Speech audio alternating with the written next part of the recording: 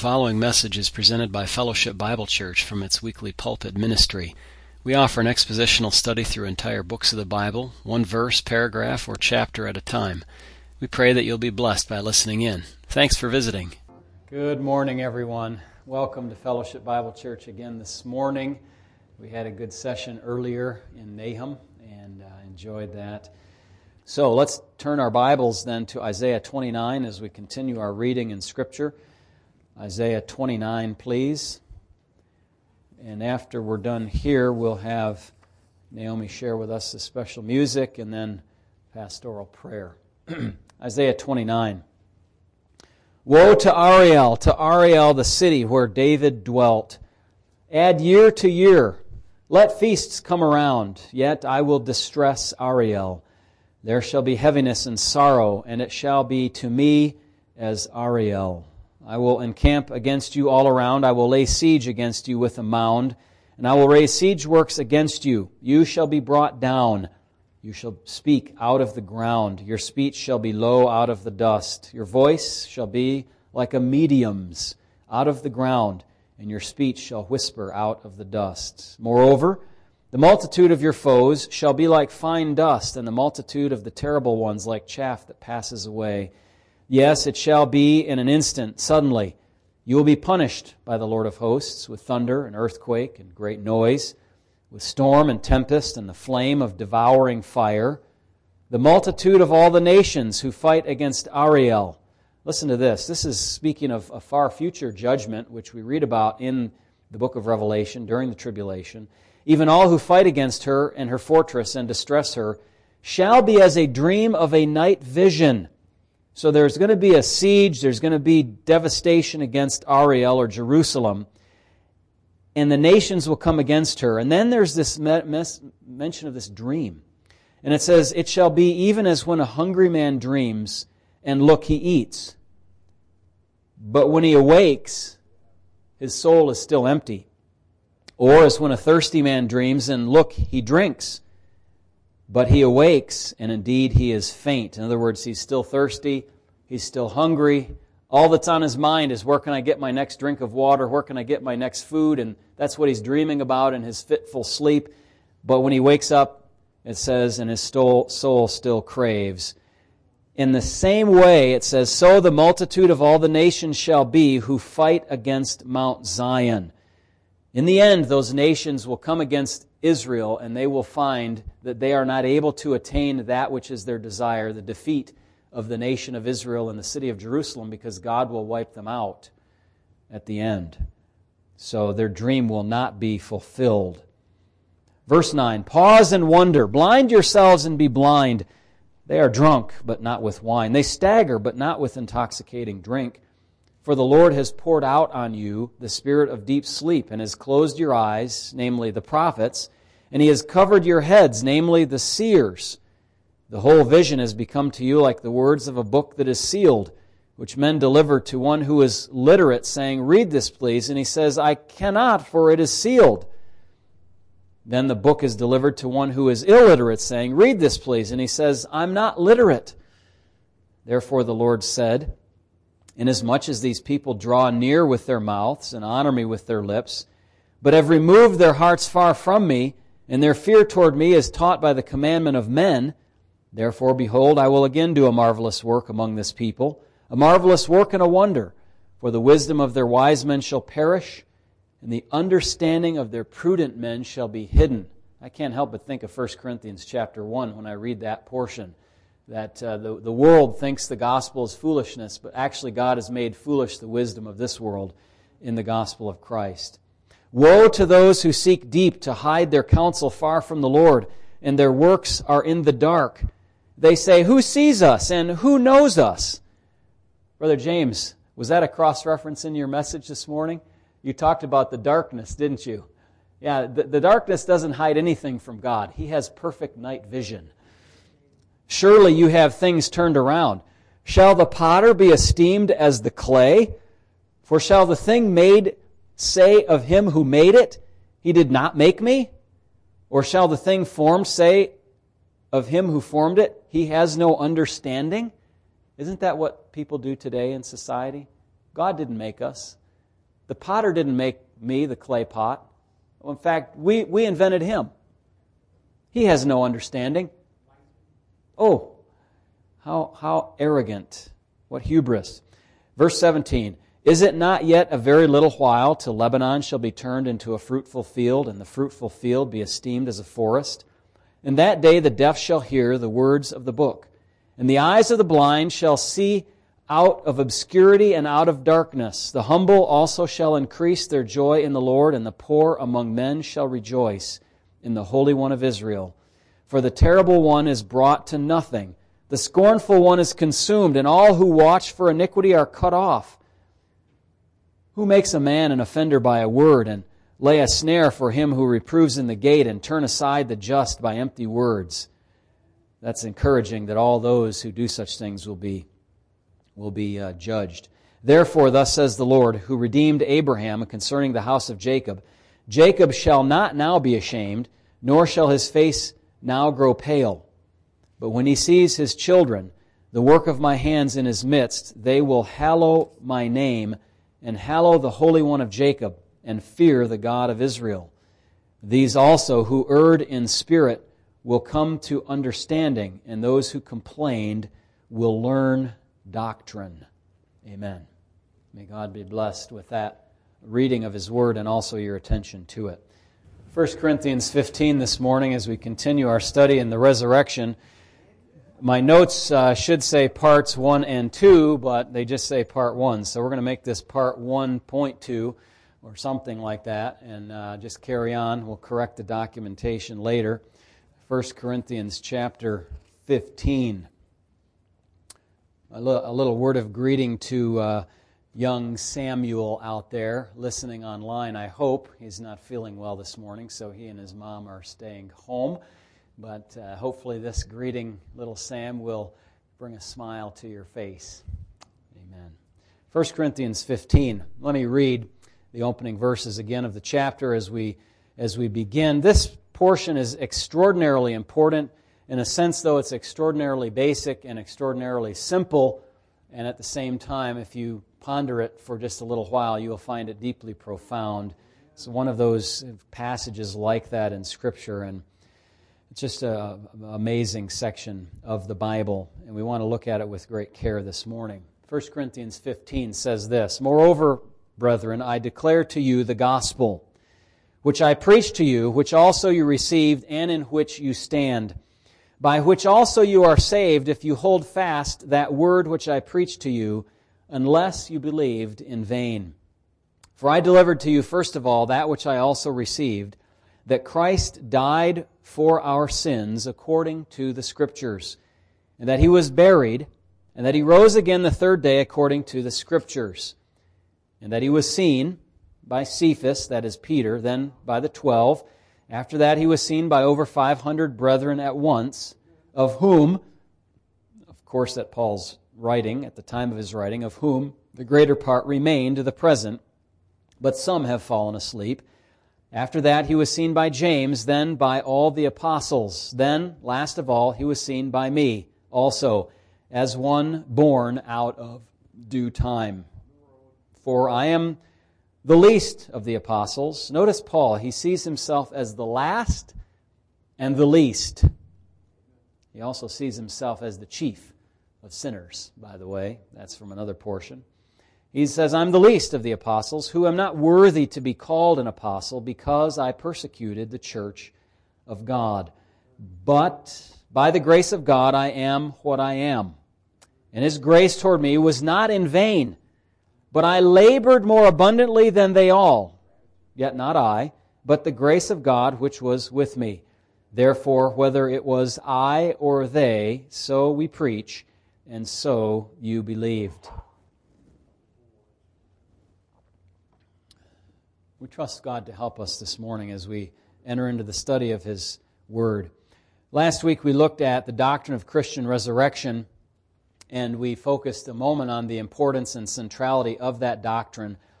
Most commonly we use that word to refer to the resurrection of Jesus Christ from the dead. And generally the word resurrection refers to the resurrection, the raising of a body that is dead to life again. Say key elements: a body that's dead, a body. It's a real bodily resurrection. It's a material, physical, objective thing, not an ethereal, spiritual, in your mind kind of thing. And it is a major part of our hope. Why would the Apostle Paul languish in jail in Caesarea for 2 years under house arrest, and then in Rome under house arrest for that amount of time, years and years, for something that was really not true, something that really wasn't going to happen? He recognized that in Christ, the hope of Israel was brought to fruition. Their hope, he said, in his trials was the resurrection of the dead. And of course, associated with that, a resurrection to life, if you believe in God, and righteousness, and all of that, and the eternal fulfillment of the promises of God to Abraham, to Isaac, to Jacob, to David in the New Covenant, and all the rest of it in the Old Testament. All of those promises were bound up in the doctrine of the resurrection. If you don't live again, you cannot see those promises be fulfilled. And Paul knew that, and that's what his hope was. And he had that hope of resurrection from the Old Testament Scriptures, and he found that it was completely fulfilled in Christ, and Christ was could I say it this way, the means, the mechanism, the machinery by which would be brought to pass that hope of resurrection. How are you going to have a hope of resurrection if nobody actually does it? If nobody actually defeats death? Christ did defeat death, and Paul saw in that hope of resurrection. And that's why he sat in jail for all that time, because he knew something that was true that these people who put him in jail denied and did not think was true. And that's what will carry us through when we face persecution too, will it not? Pastor Coates in Canada, carrying him through his jail stay. I didn't even hear what happened at that Friday hearing, but here it is, our neighbor to the north, imprisoning Christian pastors for wishing to do what God tells them to do, to gather to worship the Lord God. What has our Western world come to?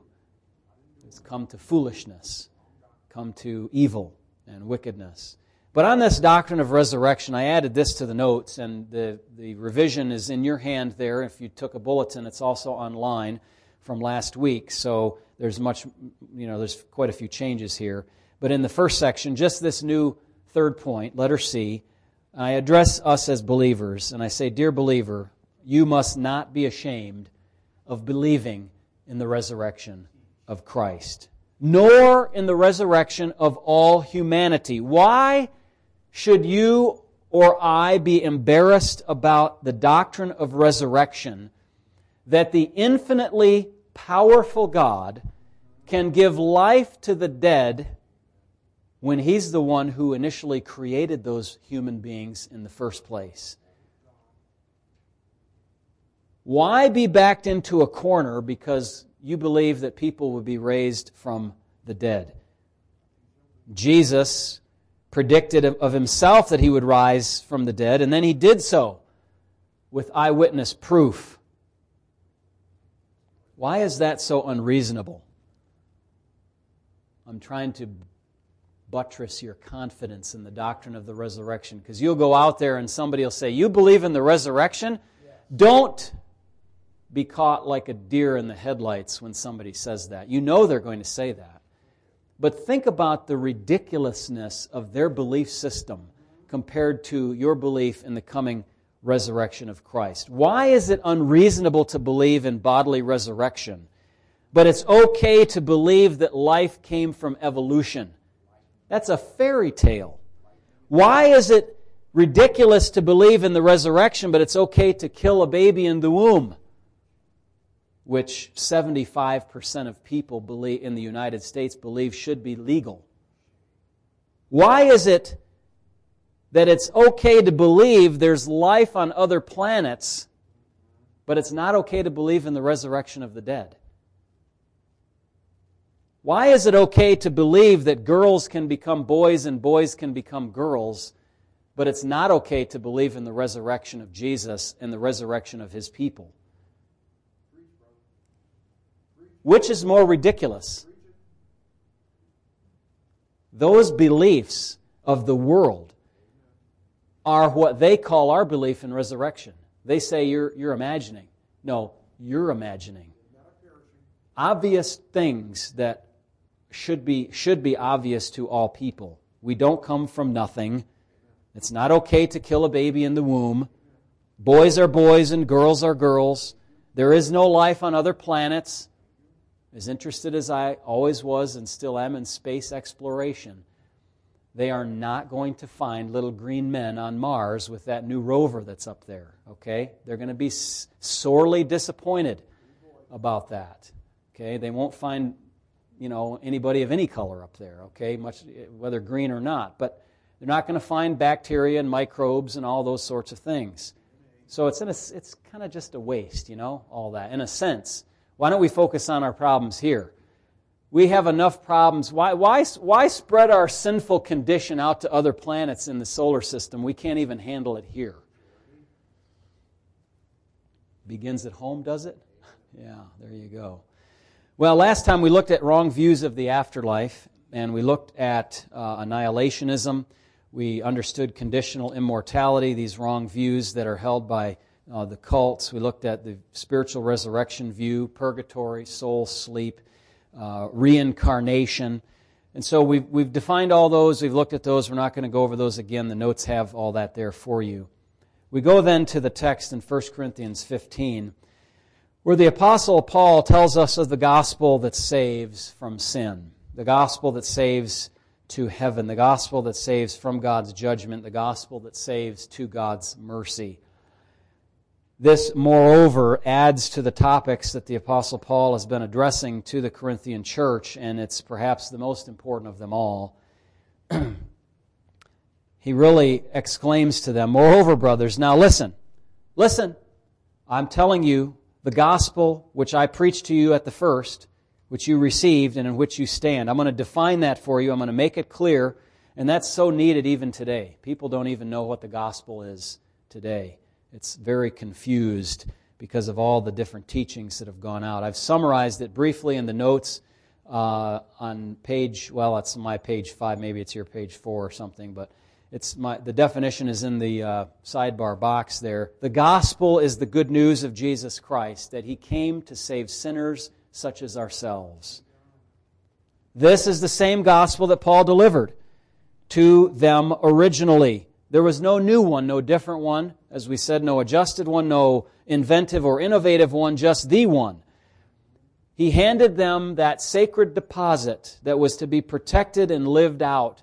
This is exactly what Jude said in Jude chapter 1, the only chapter, verse number 3, in which he said, I was going to write to you about our common salvation, which was once delivered to the saints, but something came up, and I have to write something different to you.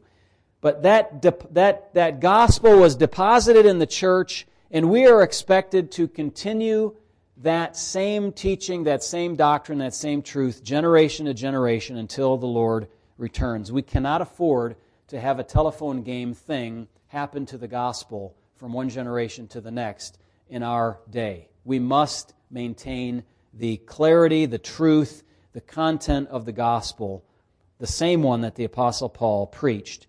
And it says, which they had also received. They welcomed it as it was from God. They said, we recognize this is not just Paul's word.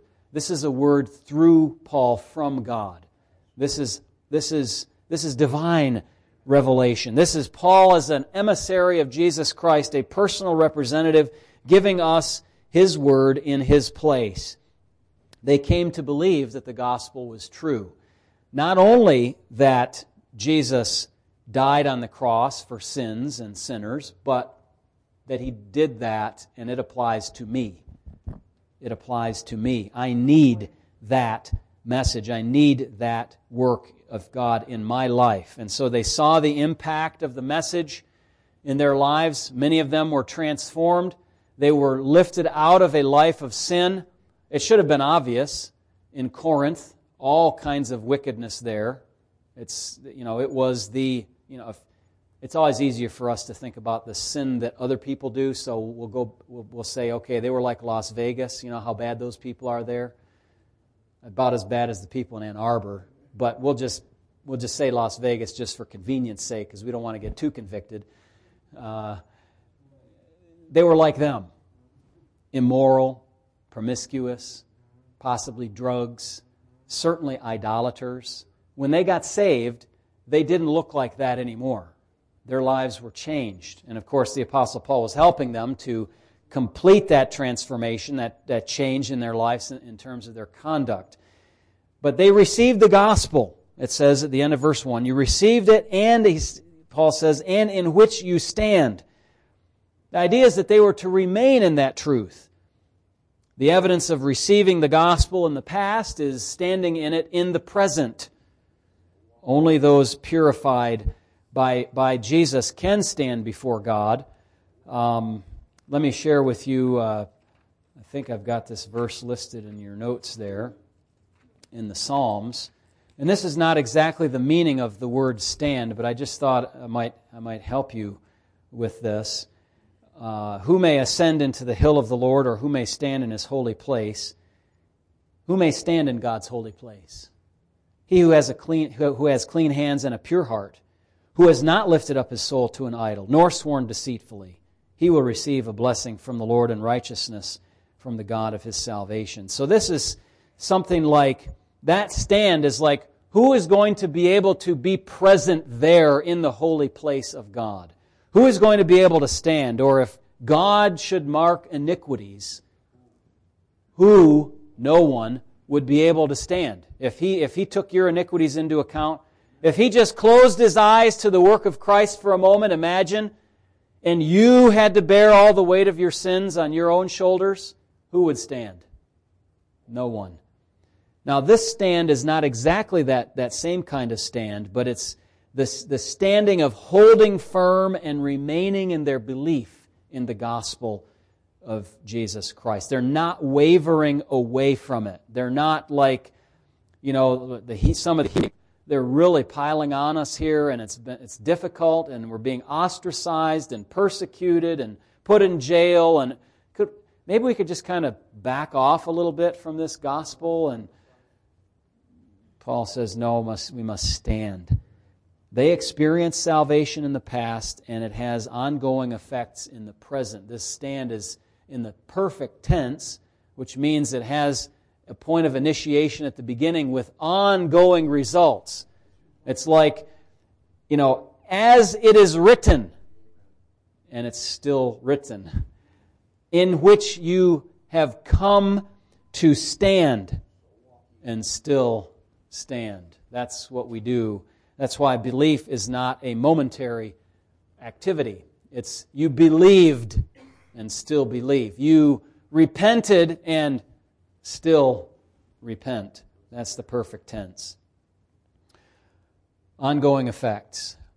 So just as important as this question, did you receive the gospel? Did you receive the gospel? But just as important as this question, are you still standing in the gospel? Are you still standing in the gospel? This message is the one that saves them from eternal death. Verse 2 says, by which also you are saved. Being saved, standing in that salvation, still believing, you are saved from eternal death. That's why it's good news. Anyone who embraces the person of Christ and His message likewise stands or exists in a state of salvation. Now, what does it mean if you're new to this channel, so to speak, what does it mean to be saved? It means to be rescued from the dreadful consequences of sin in this life and especially after death. It means being brought near to God instead of being an enemy of God, instead of being separated from Him. To be saved means to be forgiven. It means to be justified. It means to be transformed, to be recreated, to be given new life. That's what saved means. It's a big word, even though it's a short word. It's a very important word. And we teach here, as the Scripture does, that Christian salvation is permanent. But maybe I should better say it this way. True salvation is permanent. Genuine salvation is permanent. Those who are truly saved will hold fast the message of Christ. But look in verse number 2, by which also you are saved, if, that's a bothersome word, if you hold fast that word which I preached to you, unless, there's another bothersome word, unless you believed in vain. And I touched on this at the end of our message last time. I just want to do that again. To me, you might say, well, look, either we're saved or we're not. And what is this if business? And you say, how do you put that together? As I've studied the Scriptures over the years, I feel that tension that I've just mentioned to you, but I've come to the point where that tension has become not a tension for me. Because I understand that true salvation is that which begins and has an ongoing. It has that perfect tense aspect to it. We believed and we continue believing. We repented and continue repenting on the timeline of our life. But if we believed, quotes, and then it stops at some point, and then we say, no, I don't believe. What does that mean? Well, that means that this belief over here, the quotes around it, were actual quotes. It wasn't real. You see that? Because a true believer, a person who really understands I'm a sinner, I'm destined for hell, and God has provided salvation, I believe in Christ, somebody who really understands that can never leave that message behind. That is so eternally compelling, so transformative when God works in you, and that's really the issue. Believing, with quotes, is not the same as believing when God convicts you of sin, because God does that work in your heart. But in any case, if you don't hold fast, the if and the unless are important. If you don't believe, if you don't hold fast, if you don't continue to stand, that proves that you're not and never were truly a child of God. And the same, I'll call it tongue-in-cheek, bothersome if is found in Hebrews chapter 3. And again, I know the tension that you feel if you've struggled with this doctrine, but it's kind of in the rearview mirror for me because I understand how perseverance works, how continuance in belief works. Hebrews 3, verse number 14 says, we have become partakers of Christ if we hold the beginning of our confidence steadfast to the end. One objection that might be raised that I'm thinking of right now is, what do you mean if? Does that mean that I have to do something in order to be saved or keep my salvation? Well, it means that you will be doing something, but it's not because you're doing it that you're saved. It's because God began a good work in you, and that work which He's working in you, you're doing what? You're working out through the work that God does in you. And so they were called, here Paul is calling them not to believe in vain. Don't believe with air quotes around it. Believe truly. Because if you don't believe truly, then there's really a demonstration that there's no ultimate purpose, no substance to what you're doing. The point of this is Paul is dealing with those who once said they believed in Christ, but now do not. If you still believe in Him, if you really do, I'm talking to you now, not you Corinthians, but you Fellowship Bible Church, you people watching online. If you really believe in Him, you don't have to worry about the if. The if will take care of itself. Those who believe will be kept by God, and no one can snatch them out of the state of salvation. But the Corinthian church was so shot through with problems that Paul had to raise the difficult possibility that some of them had believed in vain. I mean, how do you believe the gospel of Jesus truly and experience that transformation and then say, continue to eat at idol temples and have issues with divorce and immorality in the church and taking your brothers to law and worrying about what the world says about your message? How do all those things fit?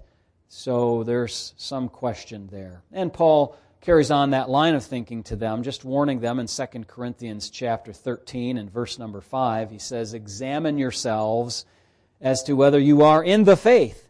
Test yourselves. Do you not know yourselves that Jesus Christ is in you, unless, indeed, you are disqualified? Verse 3. Paul says, I delivered to you, first of all, that which I received. Now, if you want to memorize 2 verses on the gospel, these are the 2 verses to memorize.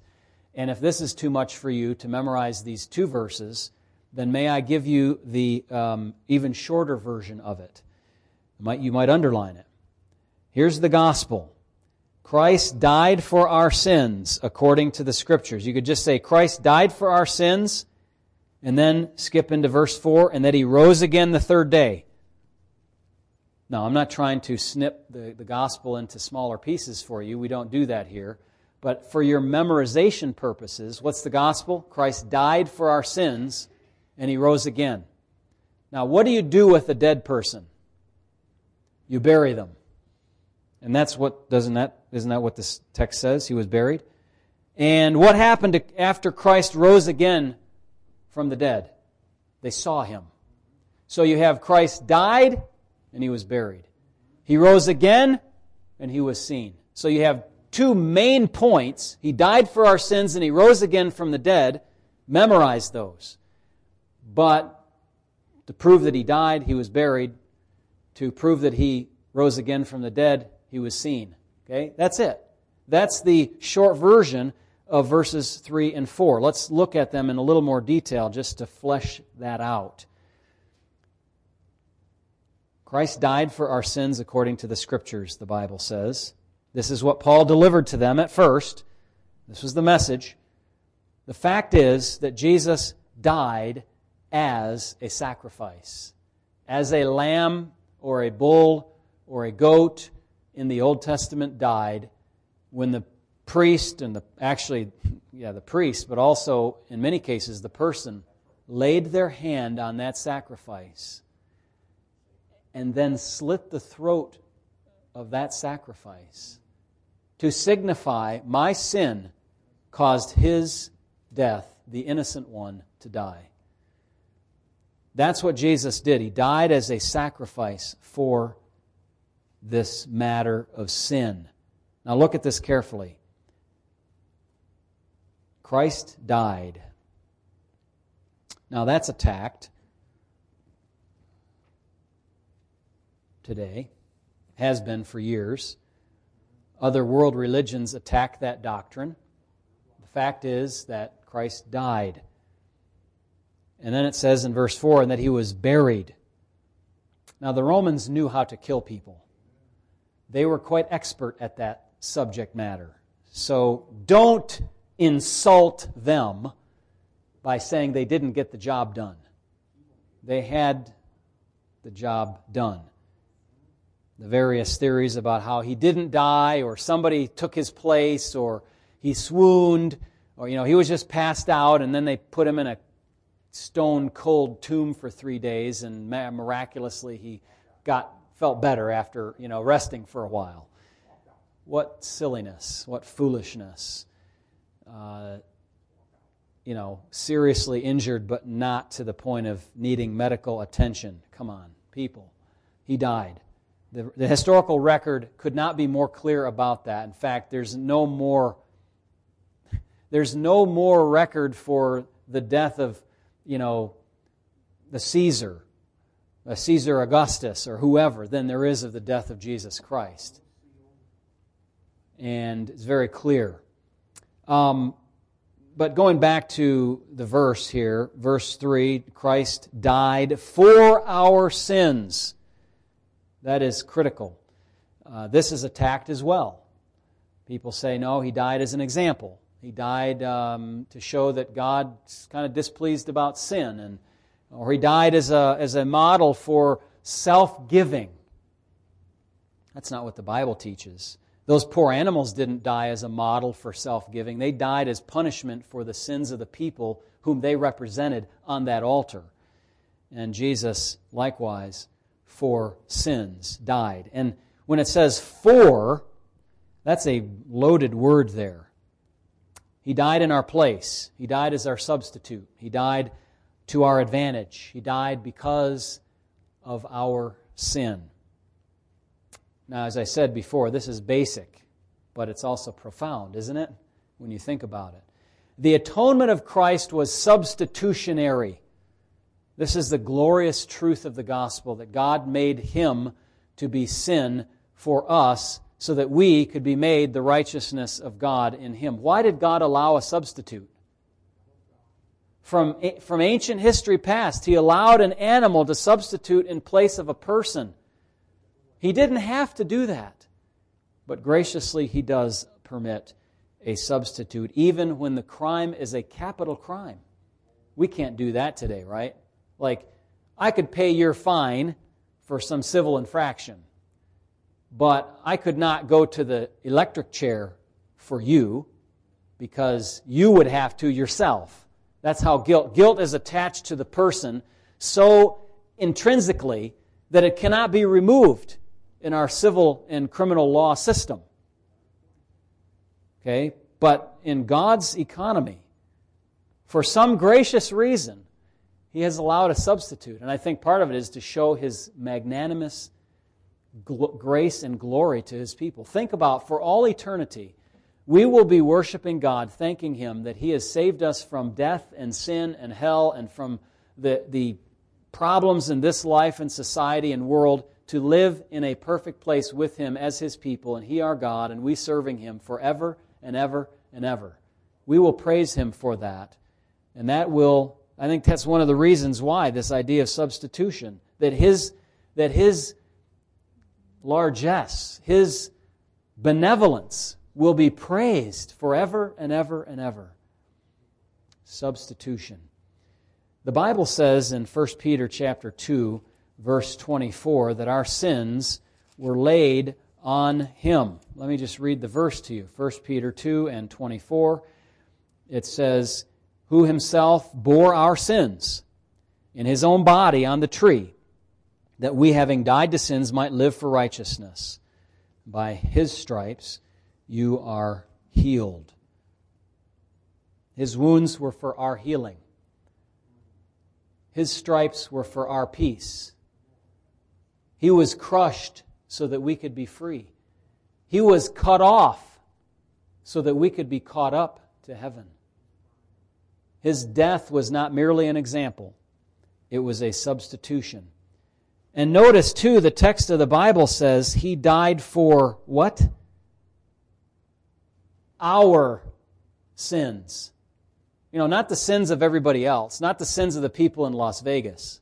Well, that too, but not theirs, ours. The sins of every single human being. Himself accepted, of course. He was really human, but He had no sin to bear or to pay for. Jesus died for our sins. Take you back to 1 Peter chapter 3 this time, and verse 18. Notice this. It ties the sins to the sinners. For Christ also suffered once for sins.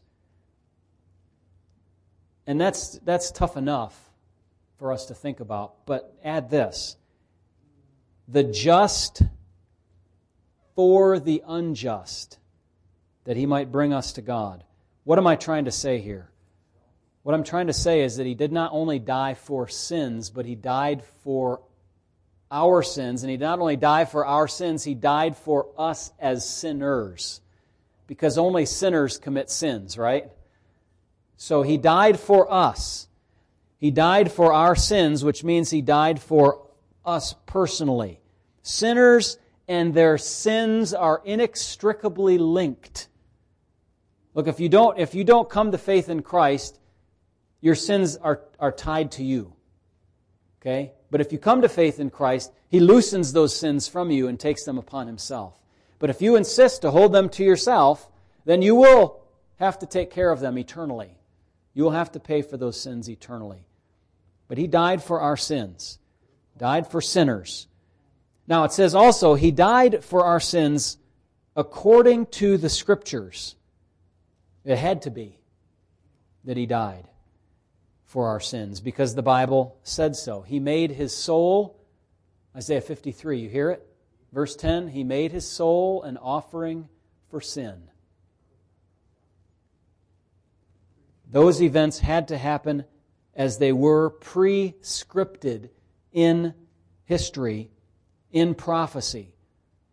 Now, an objection was raised to me before, well, the Bible says nothing about human sacrifice. I mean, Abraham was told to sacrifice Isaac, but not really, because, there was a substitute provided. There we go back to that idea. True enough, there was no prescription for human sacrifice, but a substitution was prescribed in the law, and here we have a volunteer, a divine human volunteer, coming and offering himself as a sufficient substitutionary payment for all humanity, and God accepted that sacrifice. That is the marvel of marvels, that He did that for us. And in fact, if you go back to that Isaiah 53 verse, He made His soul, the soul of the servant, an offering for sin. There's a human sacrifice right there. That is the one case in which a person gives his life in place of another. That doesn't happen. Maybe for a good person, some people would die, right? Maybe for a president, some Secret Service agent would take the bullet. But not for an unrighteous person. Not for your enemy. That doesn't make sense to the human mind. After He died for my sins, and me as a sinner, it says He was buried. Now, it doesn't say that He was buried according to the Scriptures, but it could say that, because that was also according to the Scriptures. It's understood from the context. Anybody who's read the Old Testament and New Testament knows Christ was ordained to die and to be buried, not to be cremated for sure, but to be buried. We can glean as much from Psalm 16. David was a prophet, and he said, "You will not leave," what? "My soul in Sheol. You will not suffer your Holy One to see corruption." There's the grave right there. Isaiah 53:9, He made His grave with the wicked and the rich at His death. Christ gave the parallel of Jonah. As Jonah was 3 days and 3 nights in the belly of the whale, so the Son of Man will be what? 3 days and 3 nights in the heart of the earth. Burial, He predicted. The Bible's replete with these words and also general statements about how Jesus had to suffer. And then after He suffered what? Glory. Suffering and glory. And that suffering would include being put into the tomb. So He died for our sins, according to the Scriptures, and He was buried, and then He rose again the third day, according to the Scriptures. Often in our zeal to simplify the gospel, or maybe to make it more palatable to the lost, we often leave out the point that Jesus rose again from the dead. But remember, we're not going to be ashamed of the resurrection. Those who ought to be ashamed are those who believe the imaginary things that I listed earlier. They ought to be ashamed. And they will be ashamed when they stand before God and they see Him in all of His glory. And the eyes of fire that burn through all of the excuses and all of the nonsense and get right down to the heart of the matter. Then they will be embarrassed. We need not be embarrassed about this truth. He rose again the third day. To say that Jesus died for your sins is not quite enough. It's critically important. But if He died and did not rise again, no one can be saved. If He did not rise, the ethical debt of sin has not been fully paid. You understand that the way that you know that your sin debt has been paid is that Jesus is alive again? If He's still dead, then you have no idea that He's not still paying for your sin. Or that He was just lying and you're going to pay for your sin. You see that? There has to be the resurrection of Christ. Otherwise, the ethical debt of our sin has not been provably paid. Some of you that may be kind of really closely paying attention, I said ethical debt. Don't think of sins as a financial kind of thing, like in numerical terms. Like I did X sins, so Jesus had to suffer X amount. $10 and $10. Don't think of sin in that financial way. That's a metaphor or an illustration we can use. We often say He paid our sin debt, and we probably think of money. But the debt is not really monetary. It's not fiscal. It's not financial. It's ethical. It's that one sin is enough to doom somebody to eternal punishment. One sin, one smallest little thing you can think of was enough to condemn Christ to die on the cross. That's the ethical idea of the debt that we owe to the holy God. The infinitely holy God requires infinite justice and holiness. Now, the Bible says this in Romans 10:9, if you confess with your mouth, what? The Lord Jesus, and believe in your heart that what? God raised Him from the dead. If you're going to memorize another verse, you better memorize that one. Okay? Very important. Confess with your mouth the Lord Jesus. Believe in your heart that God raised Him from the dead. Then you will be saved. That is a promise of God. This is a switch of allegiance to Christ. You know, He's my Lord now, not Caesar, not science, not myself, Jesus. And belief that God raised Him from the dead. In other words, you acknowledge His finished cross work. That is an indication of true salvation. Once again, the text says He did this. He rose again according to the Scriptures.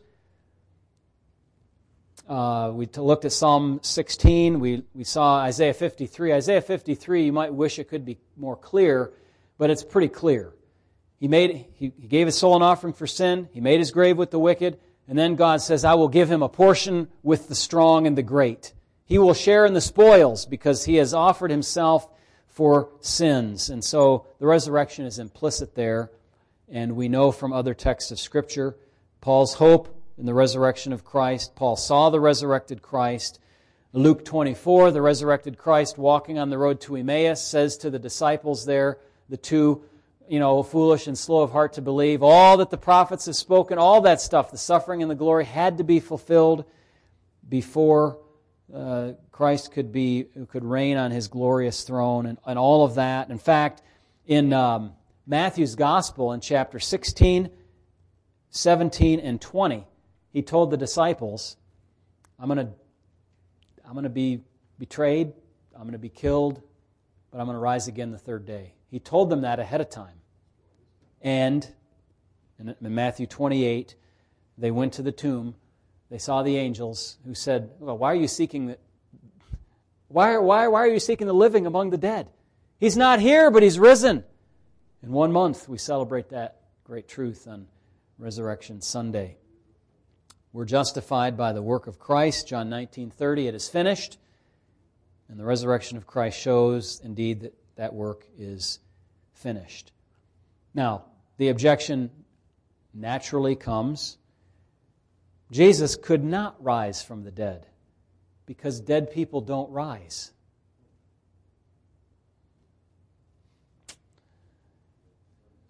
I've only ever seen white swans before, so there must not be such things as black swans. Have you ever heard of that? You know about Nicholas Talbot's book, The Black Swan? It's an interesting idea, the whole black swan idea as he puts it forth. But it's based on this, that if all you've ever seen is white swans, and you think there's only white swans, you'd be very surprised to know that there are black ones. And there are. I'm not, making this up. I could, and it'd be just as fine of an illustration, but it's real. So think about that logic. If you've only ever seen one kind, you say there's not another kind. You've never seen somebody rise from the dead, so therefore it can't happen? Well, there's a lot of things I haven't seen. I didn't see Neil Armstrong on the moon. I still believe that he was there. Sorry to all the conspiracy theorists out there, but I think he was there. That we put him there, and all the other men that went up there as well. I didn't see it, though. So very illogical to say just because I haven't experienced it, it can't happen.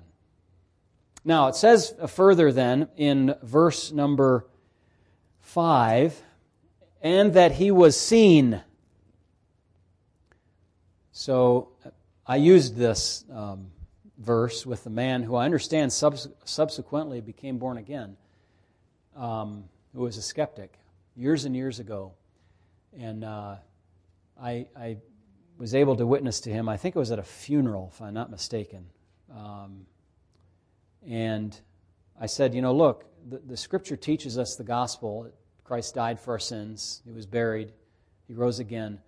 And this fellow happened to be a private investigator. And I asked him this. I said, if you had this list of eyewitnesses in a case that saw X, whatever X was, do you think that would pretty much button up the case? Yeah?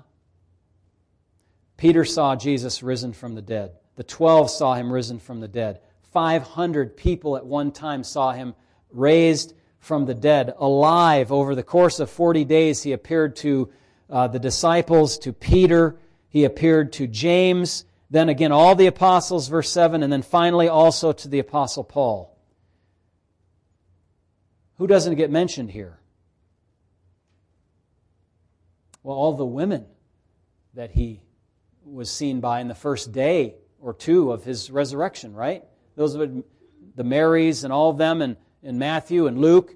You have all those as well. Maybe they're included in the 500. But listen, if somebody said, so-and-so is alive, and I've got 512 witnesses to prove it, and they call them all up to the stand, and they evaluate their mental fitness, and they see that, yep, they saw that, and this was the date, and these were the circumstances, and he was real, and he wasn't a ghost, and there wasn't a hallucination, and the person wasn't on drugs, and wasn't drunk, and all of that, 512 times.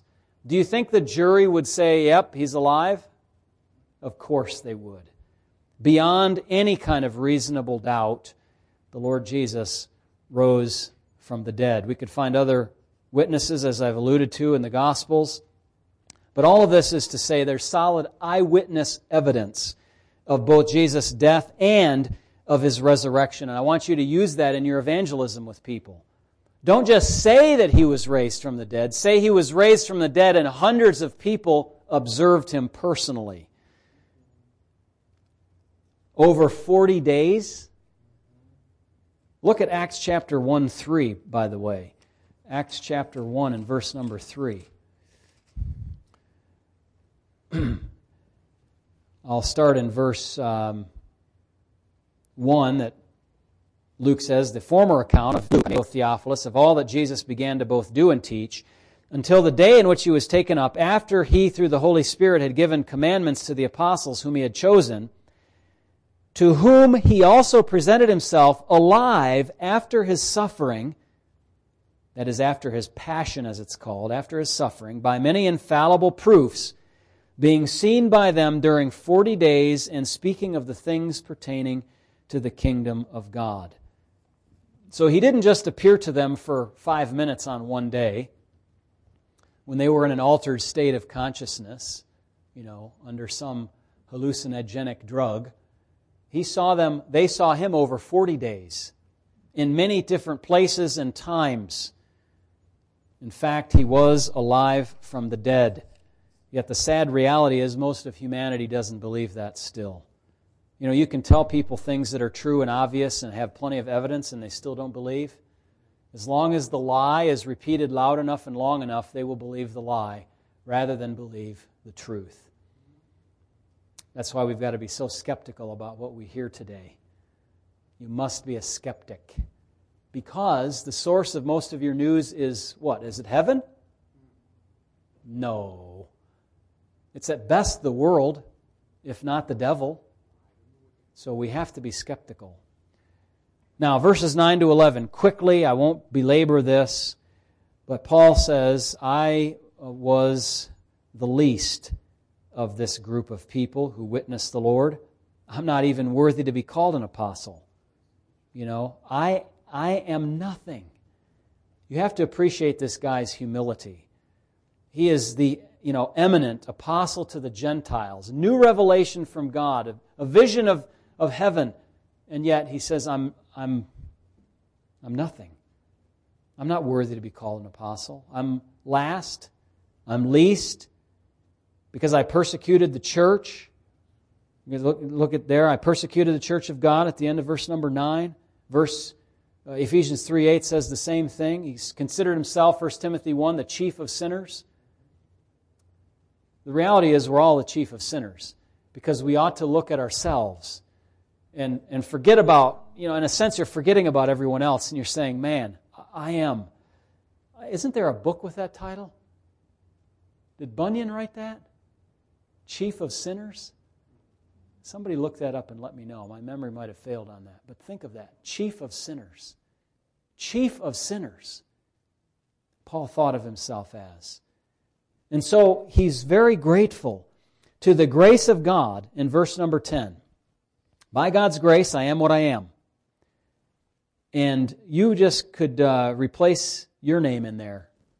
By the grace of God, I am what I am. You are what you are.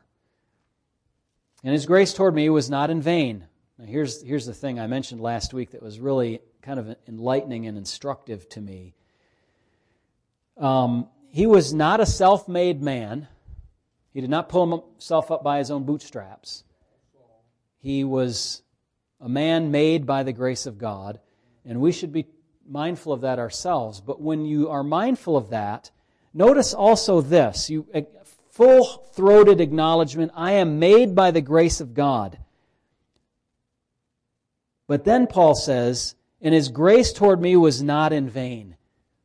I picture this like Paul is saying, there is a deposit of rich favor that He has given to me. And the question is now, what am I doing with that deposit of favor?